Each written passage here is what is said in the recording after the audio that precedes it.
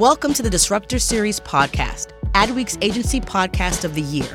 Every episode, we listen to and learn from people who are disrupting business, culture, and life. Here's your host, Rob Schwartz, CEO of TBWA Chiat/Day New York.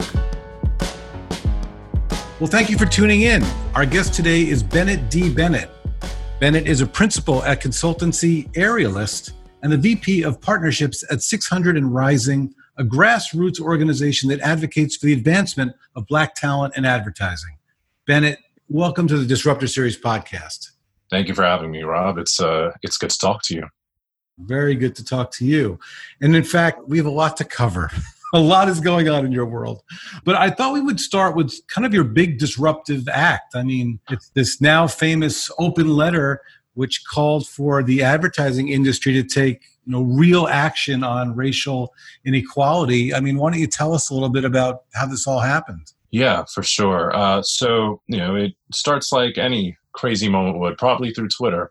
I'd more or less been still kind of industry adjacent. And when the protests in Minneapolis happened, I'd been a journalist in a past life. I'd worked agency side in a past life at BBDO, sister agency of TBWA. And so, I'd covered the Minneapolis area and some of the agencies out there. And it was just really interesting to me, obviously the cultural significance of the moment, the casual looking murder of Mr. Floyd. And, in that moment, I remember seeing a Target being looted. For a brand nerd like me, I see a scenario like that where a staple of Minneapolis or even just Minnesota in the Midwest, as in Target being looted, there has to be some sort of story behind it. And I know that the trade publications haven't always been the best about covering the intersection of race and civil unrest and the role brands have in it. So, I more or less had like a bit of a tweet storm thing going on where, I said, hey, I know there are agencies out there. I know this is clearly not just a race or culture story. Like, this is a brand story. Why is this Target getting looted? That is important to know. Which agencies are being impacted by all this?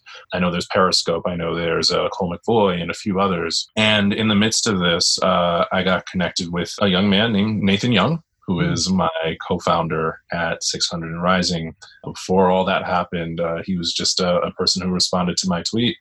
And I reached out to him directly, asked him, if he was okay, if he'd even eaten or slept since everything transpired happened. And, he was doing his best. He was doing his best. And, he reached out to me a few days later, had like an idea of acting. I didn't think that idea was going to be taken well. It was kind of like a supercut of police brutality. And I said, if it's something that's triggering for me, another Black man, in the midst of all this, I don't think it would go over very well. So he went back to the drawing board and said, I think there's an opportunity to engage with the industry. So what was that idea before the letter? It was a supercut. Obviously, George Floyd is not the only Black person to be killed at the hands of law enforcement. So it was more or less a deconstruction, reconstruction, supercut of just incidents that have happened for Black folks leading up to this. And as powerful as it could have been for the moment that was happening, it just didn't necessarily feel right, like the right way to go about it. Like, I understood the hurt and the pain that he had to go through. He lives 4 blocks away from the murder scene. Right. He's at the epicenter. So he's thinking, let's do some kind of interesting film. Yeah.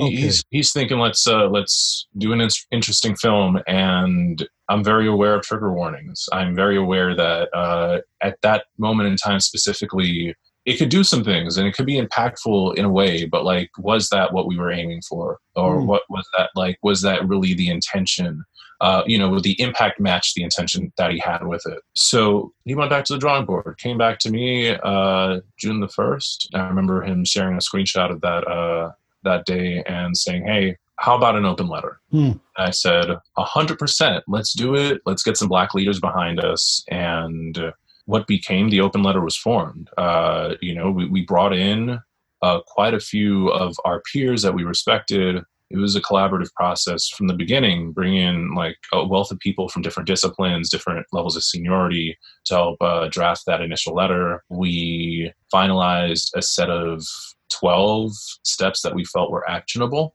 and, brought in a whole bunch of people afterwards. And Nathan said, let's do some outreach. I'm like, cool, combine our networks, get a ton of people to sign off on it, leave comments if needed, and soon enough, let's just send it to the press. Cool. All right. Well, hold on. There's things we have to unpack. So one thing I was very curious about was the letter itself. And I think I like how you set this up that, well, maybe it's not a video thing. Maybe we need to go kind of old school, print, an analog thing. And then to me, it kind of reminded me, I would say, of two Martin Luthers.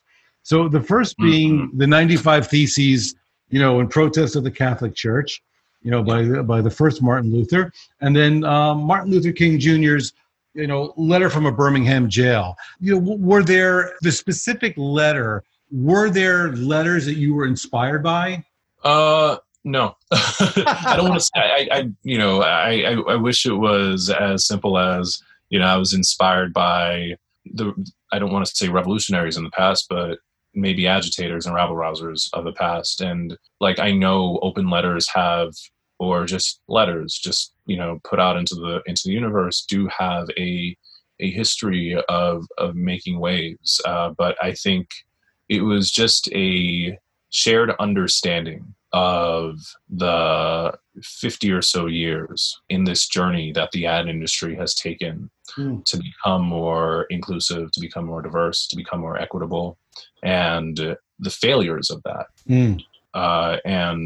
We tried to ensure that people who understood that journey were a part of that process.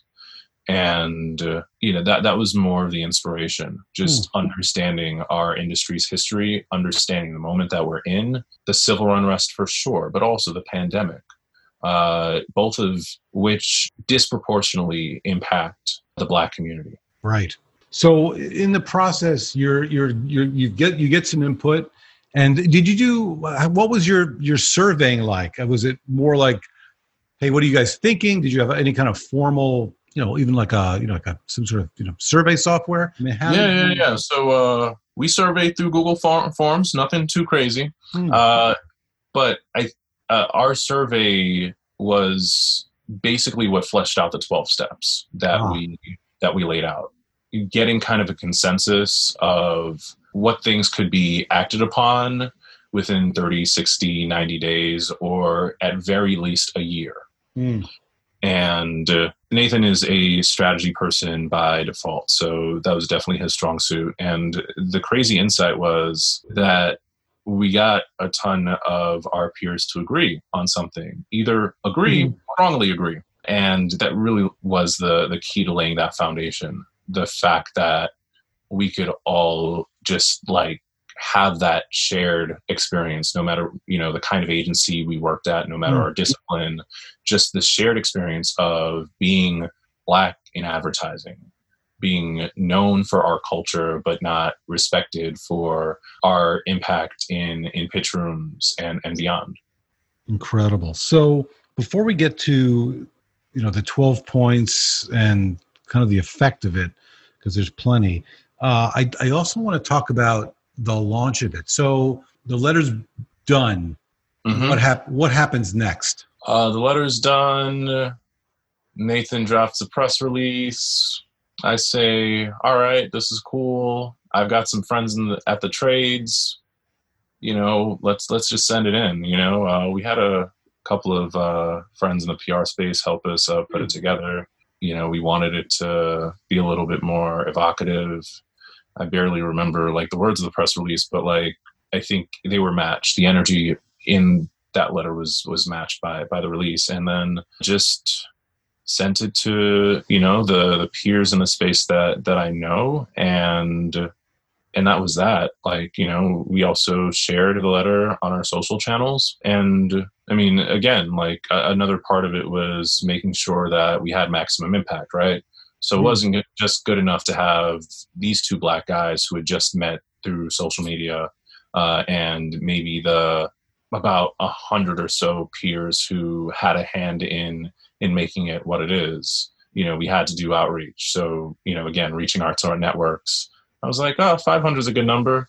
And we got to 500 fairly quickly, and then it kept going and going. And I'm like, let's see if we can make it to 600. And we got to 600.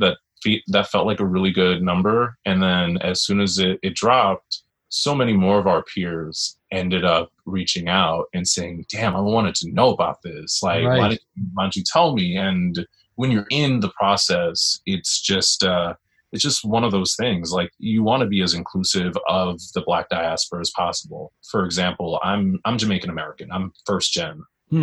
My specific experience, you know, identifying as such. My dad is from Jamaica. My biological mom is from the Carolinas. So for me, I have a very unique view of my Blackness as opposed to other peers. I'm sure Nathan, born and raised in LA, spent a good time in Minneapolis, where his family's from, and also in Seattle.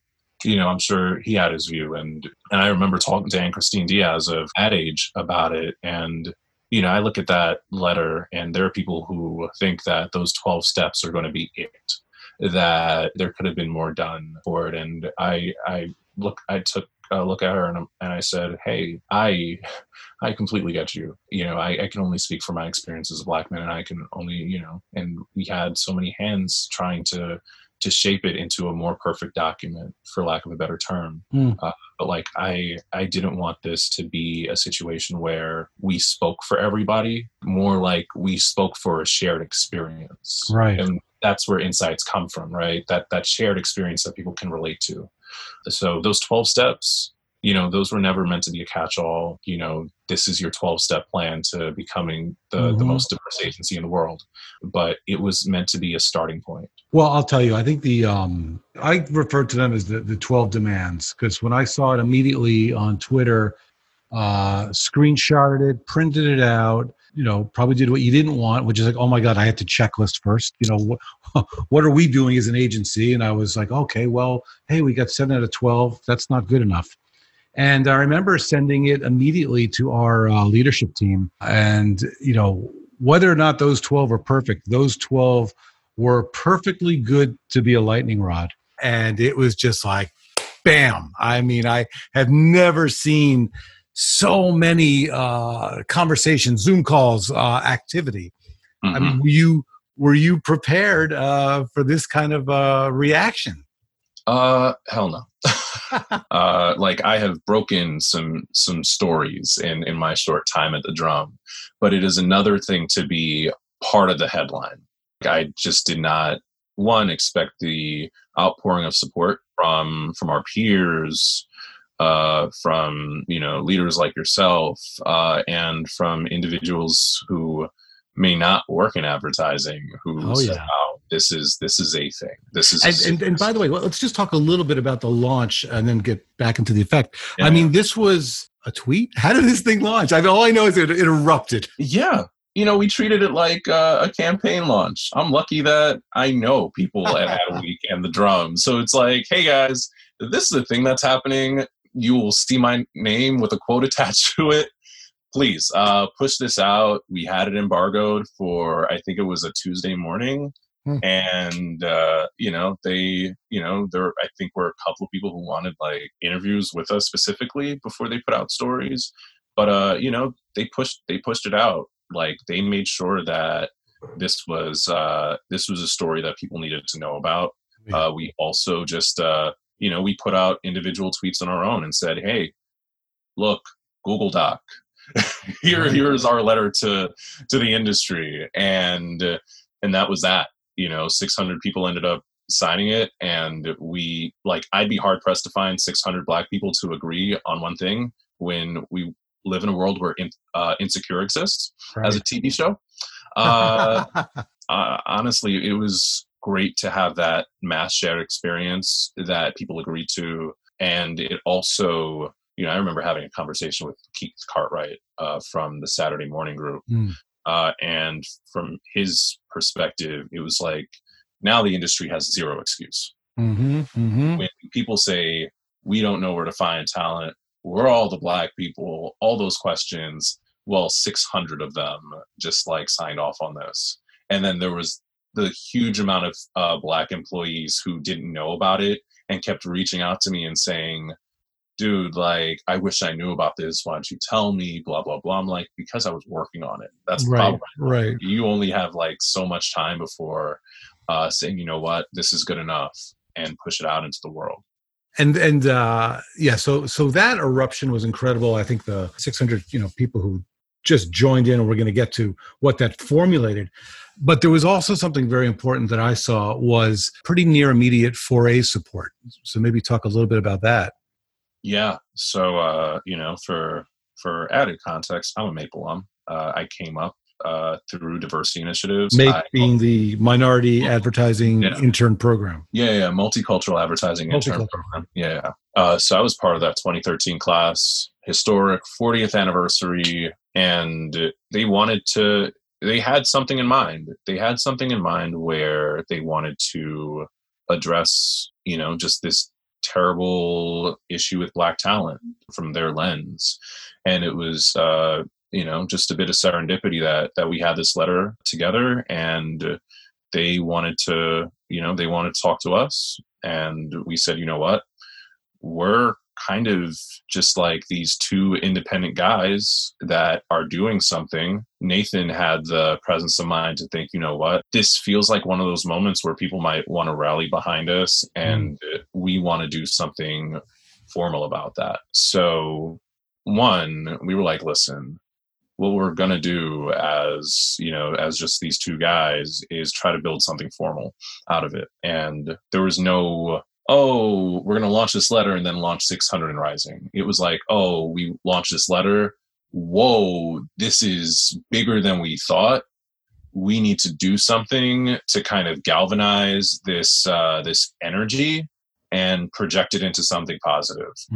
And in the midst of it, Nathan's like, hey, let's make a nonprofit out of this. And I'm like, all right, cool. And then I reached out to him, and I think there was a bit of guilt in me that there were the 600 who signed it, and then there was the ton of people who also wanted to sign it, whether you were Black or a non-Black ally. And I'm like, yo, how is 600 and Rising as an idea? I've named a few things in my career, and now I get to have this nonprofit. That's one of them. I love how your copywriting skills finally come in handy. Finally. Took long enough. And he was like, that's great. That's going to be the name of the organization. Yeah. So as part of that just announcement, it was like, all right, cool. We're already talking to the 4As. They want to work with us for ideas. They already have they have the advertising high schools. They have these scholarships. They're launching this Vanguard program that specifically tackles the issues regarding Black talent, especially mid to senior roles. They are kind of that inside voice, being the trade body. We are that outside agitator. There's a fit here that can work long term. So it made sense. All right, cool. Let's just announce ourselves, but say, hey, we're not just doing this as renegades. Yeah. We're trying to go about this at the right way. So, well, I'll tell you, as a 4A's board member myself, I mean, as soon as I see your letter, all kind of things happen. I send a note to Marla, and she was on it. And I love this idea that agitation meets organization. And that's what starts to create change as well. Because I think as you guys see, you have the energy on this, and now the energy needs to be focused and funneled to make good stuff happen. So that's really good. Like you said, it's only been about 2 months. I mean, I feel like I've seen some progress You tell me what you think. I'm not living it. Like you said, a lot of this was built up over so many years. Mm-hmm. But are you seeing some progress or not? Yes, and also it's too soon for me. I think yes, in the sense that there's a willingness to talk about the problem and to say, all right, you know what? Like, I acknowledge just my role in systemic racism. And that is appreciated. And it's a big step. Like, it's a big step for a lot of executives and industry leaders to acknowledge the problem. And I think on the heels of our joint partnership with the 4As, we also ended up announcing a campaign called Commit to Change, where over 90 agencies have been part of that, announcing that we are going to take those 12 steps as part of our game plan to be more progressive, more inclusive agencies. But that starts with releasing our diversity info. Mm-hmm. It has been a bunch of really great independent agencies all over the country. I'm getting to learn about so many new agencies. The industry is getting to learn about some of these players that aren't in the major markets, and that's cool and that's important. But I think overall, yeah, I mean, it all paints the picture that okay, we all have pretty bad numbers, but within our markets, within our community of agencies, here are plans that we can take towards that. And I think being able to speak on the progress is that you're going to do is great, but I'm a big baseball guy. Mm-hmm. And it's never about the swing that makes a home run. It is very much about the follow through. Very much about the follow through. And that's where a bit of my hesitation to say, okay, there's progress here. It's been 2 months. Right. We don't know, and I'm sure we've been hearing from some of the holding companies about their plans and their action steps, and some are quicker than others. And I think a lot of the influence going forward needs to be driven by the holding companies. So, I try to take things a day at a time. It has been great that we are one of the major players. There are others, like Walter Gear, who's part of the TBWA family, launching diversecreatives.com. I know he's part of the solution, the really dope team at Allyship in Action, who I'm a founding partner of, just again, serendipity, that I happen to help them put that June event together, and there's more events to come with them.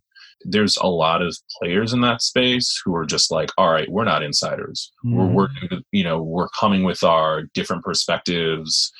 We have solutions to this problem. And that's the thing that, when I think about progress, it's less what's happening internally. I don't have much of a stake in that anymore, running my own consultancy, but absolutely hearing from Black peers who are still agency side reach out and say, hey, this is great. I'm really excited to, actually have a voice and feel like I matter in these conversations is great. But, again, there's pressure on D&I folks within those agencies, probably have been pushing for a lot of these policy changes and have had pushback from their leadership about it. And those are things that we hope to tackle as an organization. Yeah. Well, I think what I see, and again, I think you point out some of the progress, but there was just some interesting things, kind of, big picture, awareness, I would say overdue changes, and what Doug Melville calls Black in business. So Doug Melville, who's our Chief Diversity Officer. Mm-hmm. And what I thought was interesting when he mentioned Black in business, I said, well, tell me more about this. He said, well, first off, Bennett's letter. He's like, that was a lightning rod. That was great. But he also highlighted P&G. And I think that the choice, that film, and to, I think if you have been reading Ibram Kendi, or if you have read White Fragility, if you start to read some of the literature, okay, maybe you understand systemic racism a little bit, or how to be, an anti-racist, this concept. And you and I chatted about this at the Allyship, but to have P&G, a big advertiser, try to spread that message wide, that felt like, okay, that is a sign that something big could happen. So that was something that we saw. The other two things I'll point out, and I'd love to hear your point of view, the retiring of Aunt Jemima. That's a big kind of advertising icon moment. The renaming of the Redskins, and as a baseball guy, maybe the Indians. I don't know about the Braves. We don't know about the Braves. But, if the Braves don't change their name, it's just another reason to hate them. Because we're Met fans. I get it. Yeah. So that was kind of interesting. And then I think bringing the Confederate flag down at NASCAR, and ending this Confederate fetish, I call it. I don't know what the hell this is. Those seem like kind of big, I would call it advertising. Yes. Bits of progress. Yeah. And I feel like you're right about that. I do think, you do have to look at, yes, there's the internal staffing stuff, but there's also the external facing stuff, and a lot of those things, the Aunt Jemima thing is major. It's almost as, I think that I'm sure maybe Uncle Ben's is next on the chopping block. That's, they've been staples in Americana for such a long time, but they are also rooted in racism and minstrelsy and the Jim Crow era.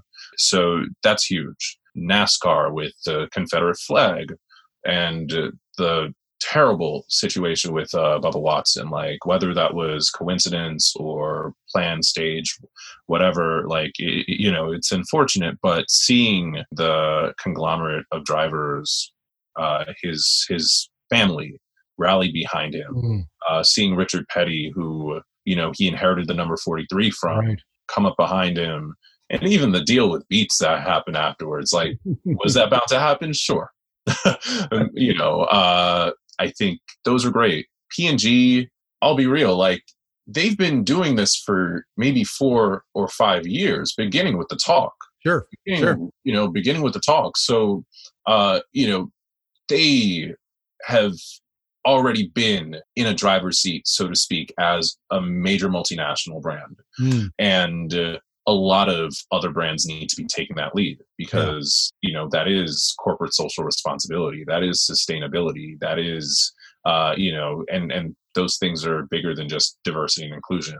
But that is how these brands are going to need to survive, not just to save face, but to just be really, really clear about where they stand in society. So progress-wise, I think, yes, brands are starting to feel that they need to be part of the solution. And it's in thinking about brand safety in terms of major societal issues. It used to be one of those things that brands shied away from, but now they're all in this massive fire pit. And the only way to step out is to, one, take the heat, take some of the burns, do some healing, as one would do when burnt, and then, chart a plan of action the way that ad agencies are trying to do. It's very interesting. I've been running with this phrase, progress never comes quick enough for those who need it most. I'll give a good example. Vanity Fair named Radhika Jones their first editor-in-chief of color in that magazine's history. She's been in that role for 3-4 years, right? Done a lot of great stuff. But this week was the first time in that magazine's history, even with her, at the top post, having a Black photographer do the cover story for Viola Davis. You're going to think of her legacy as something groundbreaking, something of its time. But then it's just those little things ooh, shit, how come this hasn't even happened in those 4 years, right? And you maybe can make, some grace for her, wanting to do right by those in the past. The fact that Anna Wintour is still the big person in charge at a Condé Nast on an artistic standpoint. But it's it also goes to show you, damn, these things, making that substantial change is going to be a marathon and not a sprint. Yeah. And there's a bit of impatience in the air when you have millions of Americans cooped up at home for longer than they usually are. So at least I try to take things objectively and say, you know what, good things take time. Mm-hmm. Like, you know, it may not be when you want it, but like when it comes, it's going to be great. Absolutely. And I think, you know, at the Allyship Summit, I think, I love what Jayanta Jenkins said. You know, he said that, you know, when we can make these companies happen together, black and white companies, and that's really all people of color, you know, will be, he said, 1,000 times better. And I think he's right. You know, I really do. Now, I think what would also be great at this juncture is maybe talk a little bit about your journey. I know you hinted at it a little bit that you spent some time in the agencies and as a journalist, but what's the Bennett D. Bennett story to get to here? Yeah. So Far Rock native, still living here with my parents. I was a physics major when I started college, and it throws a lot of people off when they first hear it. But to those who went to high school with me, I went to a specialized high school called Brooklyn Tech, Fort Greene. It doesn't feel that far off. My parents, being Jamaican immigrants, they cared about stable career paths for their kids. So my sister's in law school. She's at Fordham Law, about to enter her final year. For me, it kind of was never that traditional. My dad fixed TVs and stereos growing up, and I would always stay by the Far Rock branch of the Queens Library, just like around the corner from him. And I was just like always reading, always writing, but also around like TVs and stereos all the time. So I always cared about stories. That is probably the most concise way I can like explain just my passions as a kid. But again, you know, my parents felt like, all right, let's put him in this science program. Let's put him in that engineering program, have him like learn about these things. And, you know, in ways I loved it. I love the concepts. I love knowing how things work and deconstructing and reconstructing things. You know, I always had like Kinects and Lego sets. So, you know, I just always kind of had this builder mindset that I feel like was passed down from generations. My grandfather built houses in Jamaica. My dad, obviously, with the electronic stuff, and with me, you know, eventually became stories. So I started college as a physics major, was paying my way through, worked a job at a CVS pharmacy in Rockaway Beach.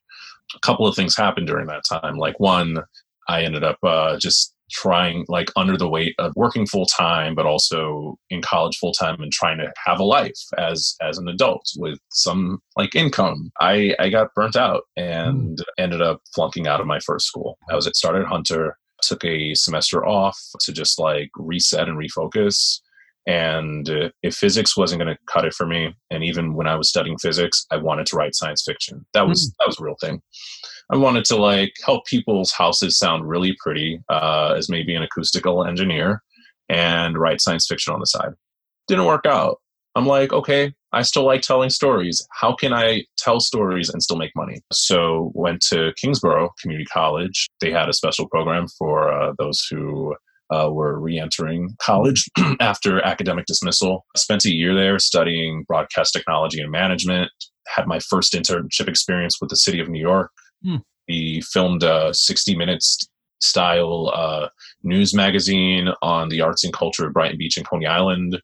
So like I've got some like production and editing chops and voiceover chops that from that. And around that time, a friend who I attended high school with, she was at FIT taking up advertising design. She's now a recruiter at top tech firms in Silicon Valley. She was like, hey, I know you've been blogging on your Tumblr and you write songs, you write short fiction, you do all these things. Like you can write your ass off. Like, have you considered advertising?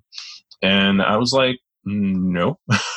Like it was a concept that like it was like developing in my mind that like copywriters existed, but like I didn't realize, and like it had dawned on me, like, you know, from somebody who really did love watching ads with my dad growing up, that like the quilted quicker picker upper wasn't just something that the team at Bounty came up with themselves. They hired writers. They hired people like me to come up with this stuff. And I was like, I might be able to do that. I want to see what's what. So she introduced me to this really dope exec recruiter. Her name's Christy Cordes. Oh, sure. I heard Christy. Yeah. Christy's dope. So Christy put me on. She introduced me to We're All the Black People, which has its 10th anniversary this year. Mm. So I went to their second ever event, and she told me make a Twitter. So she's responsible for me making a Twitter account. And from making my Twitter and attending We're All the Black People, the rest of my career is kind of history from that point. Learned about MAPE, learned about City College and its advertising and PR program, transferred just immediately after my first year at Kingsborough was up, and just dove head first. Volunteered at Social Media Week, blogged for Advertising and Creative Week, eventually interned at YNR, now VML YNR, became an intern / fellow in 2013, helped coin the phrase "Make It Happen." Also ended up helping to launch one of the first 2 schools built for careers in advertising, first 2 high schools built for careers. Mecca, the Manhattan Early College School for Advertising, I also named that. So I was doing all these cool projects on the side, even partnership the Forays had with Google. So, I think back on the larger 600 and Rising partnership with the Forays, and I'm I kind of been part of their whole family. Yeah. And eventually got my first job at Interbrand, shortest tenure ever. I was on their verbal identity team. So naming and trademarking, messaging, tone of voice, just really the ins and outs of what makes a brand. And then joined BBDO as its first member of what became the creative residency. Right. So full-time hires, at that agency, just brought in an unorthodox manner. Right. It was hard to translate that idea. That idea that you could just hire talent that came from these underrepresented communities and unorthodox backgrounds and give them work, have them make their way through the agency and progress. It was tough, and we did our best. A lot of my peers are now killing it on the West Coast at different agencies or at indie shops, but I feel like I stuck it out the longest out of that original group because I had faith in the program, and I came all this way just to be a copywriter, and it didn't quite work out as planned, and it was frustrating just trying to knock on every door and hear the recruiters say, we do not have budget to bring an art director in to partner with. I saw peers who started as interns after I started as a full-time hire and end up getting promoted twice over me, and love them to death as people and as colleagues, but something just didn't feel right about being in rooms where people who knew me still didn't know if I was an intern or not myself. I'm I never was. I never was. I'm W-2 just like the rest of y'all. But also being part of diversity initiatives and feeling like my seat was kind of empty. I was there and I was taking up space, but there wasn't real change happening. And I got tired of it. And the greater context of it all, and this was the second part of my whole college and working at CVS thing, my family went through Superstorm Sandy in 2012. It took us about 5 years between the day the storm hit in October 30th, 2012 to very late 2017, almost October 2017. So almost 5 years. That it took us to be fully settled back in our house. Wow. Got displaced. I lived in hotel rooms for a while, bounced between relatives, and somehow was still trying to build a career for myself. Buddy, you're only 30. What a life. Yeah. Well, it is, it's insane to think about, but it's also, the fact that it's a little easier for me to forget about the life I lived to this point and the context of it. Wow. I want to feel like it speaks to the healing I did in that process. But I would say one thing that's kind of interesting, two points I would make. One is that residency moment Mm-hmm. Seems like a great idea that was ahead of its time. For whatever reason, if that program, whether it exists today or not, I feel like in this moment, and thanks to your hard work and your partners over at 600 and Rising, now that thing could flourish. So for whatever reason, the timing wasn't right. And I do think that this CVS moment was big. I think you were around all those brands and something happened. Yeah, man. Retail experience, like, consumers, customer service. Right. I understand, like, we work in a service industry, and that's the mindset I take into a lot of the things we do at 600, and even when I talk to agency leaders, it's like, we forget there's all these award shows, there's all these conferences where we could talk a lot of shit, but we are a service industry. We are not just in service to our clients who are paying us, but in service to the consumers who are kind of paying them. Yeah. Great way to look at it.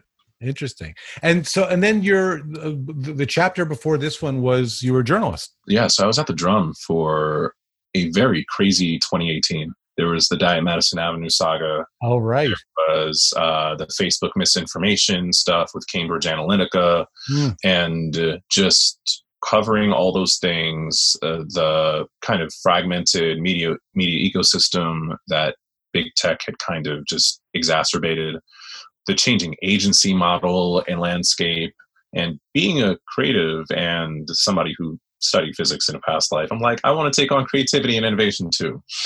So I covered it. I feel like my thing is like, I take on a hell of a lot just because it interests me.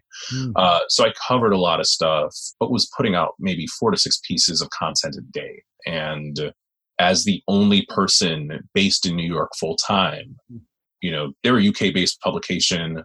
At one point, I was working alongside Doug Zanger, who gave me my first opportunity to blog for Advertising Week. So that was a full circle moment for us working together. He was in Portland. Part of my team was in Pennsylvania. So I'm just like running and trying to get the best stories together. And my agency experience, like full stop, allowed me to be a better journalist and to cover the industry in a way that nobody else could. Because like I knew kind of the stories behind the stories. Right. You were an insider. Yeah. So that was really cool for me. But again, I was burnt out once in my life, from school. And then when Sandy happened, it was just like spent, by the time I reached a year at the Drum, was really hitting my stride in a way. And people were really recognizing what I was putting together. I just crashed. I remember being invited to this conference that JD Power invited me to, and was in Vegas, and I couldn't write anymore. Like I could not. And the moment I knew that, like, the one thing I loved, I could not, I don't know what sort of psychosomatic stress I went through, but when you can't answer a text or an email or a Slack message or make a tweet, the first thing you do is call your dad and say, hey, when I get back from this Bellagio life and try to live my best Danny Ocean moments, I have to quit. It was a hard decision, but I knew it was the best for my mental and physical health. And I also knew, like, I did enough at that point. I felt bad leaving my colleagues in a vulnerable place. They were just hiring a new editor to take over the region.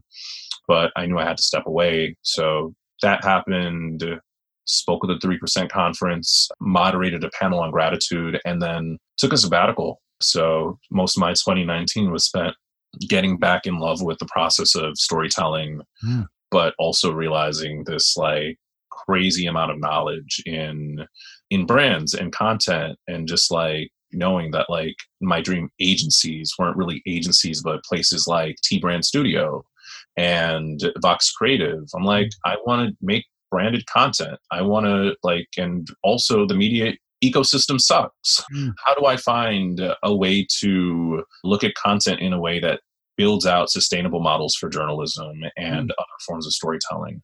And that road brought me to launching kind of my dream consultancy, Aerialist. So working on quite a few projects with them. And within that, with dope people like the Allyship and Action team, so helping them program their conferences and not just moderating them, working with We Are Rosie on some really cool stuff at the end of July, And then, quite a few startups that I'm excited to help launch by like Labor Day. So even before I have a website up, I'll have legitimate editorial platforms launch and really cool projects launch that like I can just fill up a site with. So I'm like, pressing pause and having like some legit formal corporate site and just saying, hey, keep following the journey. I had to put my newsletter, Brand Plus Content, on hold for a while just because things have been super crazy between A-list stuff, 600 stuff. But I have gratitude for the journey. Making history and changing an entire industry is time consuming. We get it. It is. Dude, that is a hell of a story. It's unreal.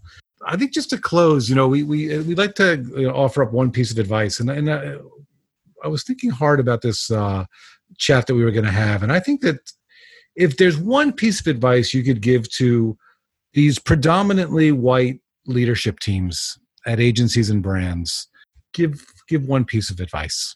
That's a good question. I think my advice to any agency leader is understand that this is going to be messy business for the foreseeable future, pandemic and all that stuff.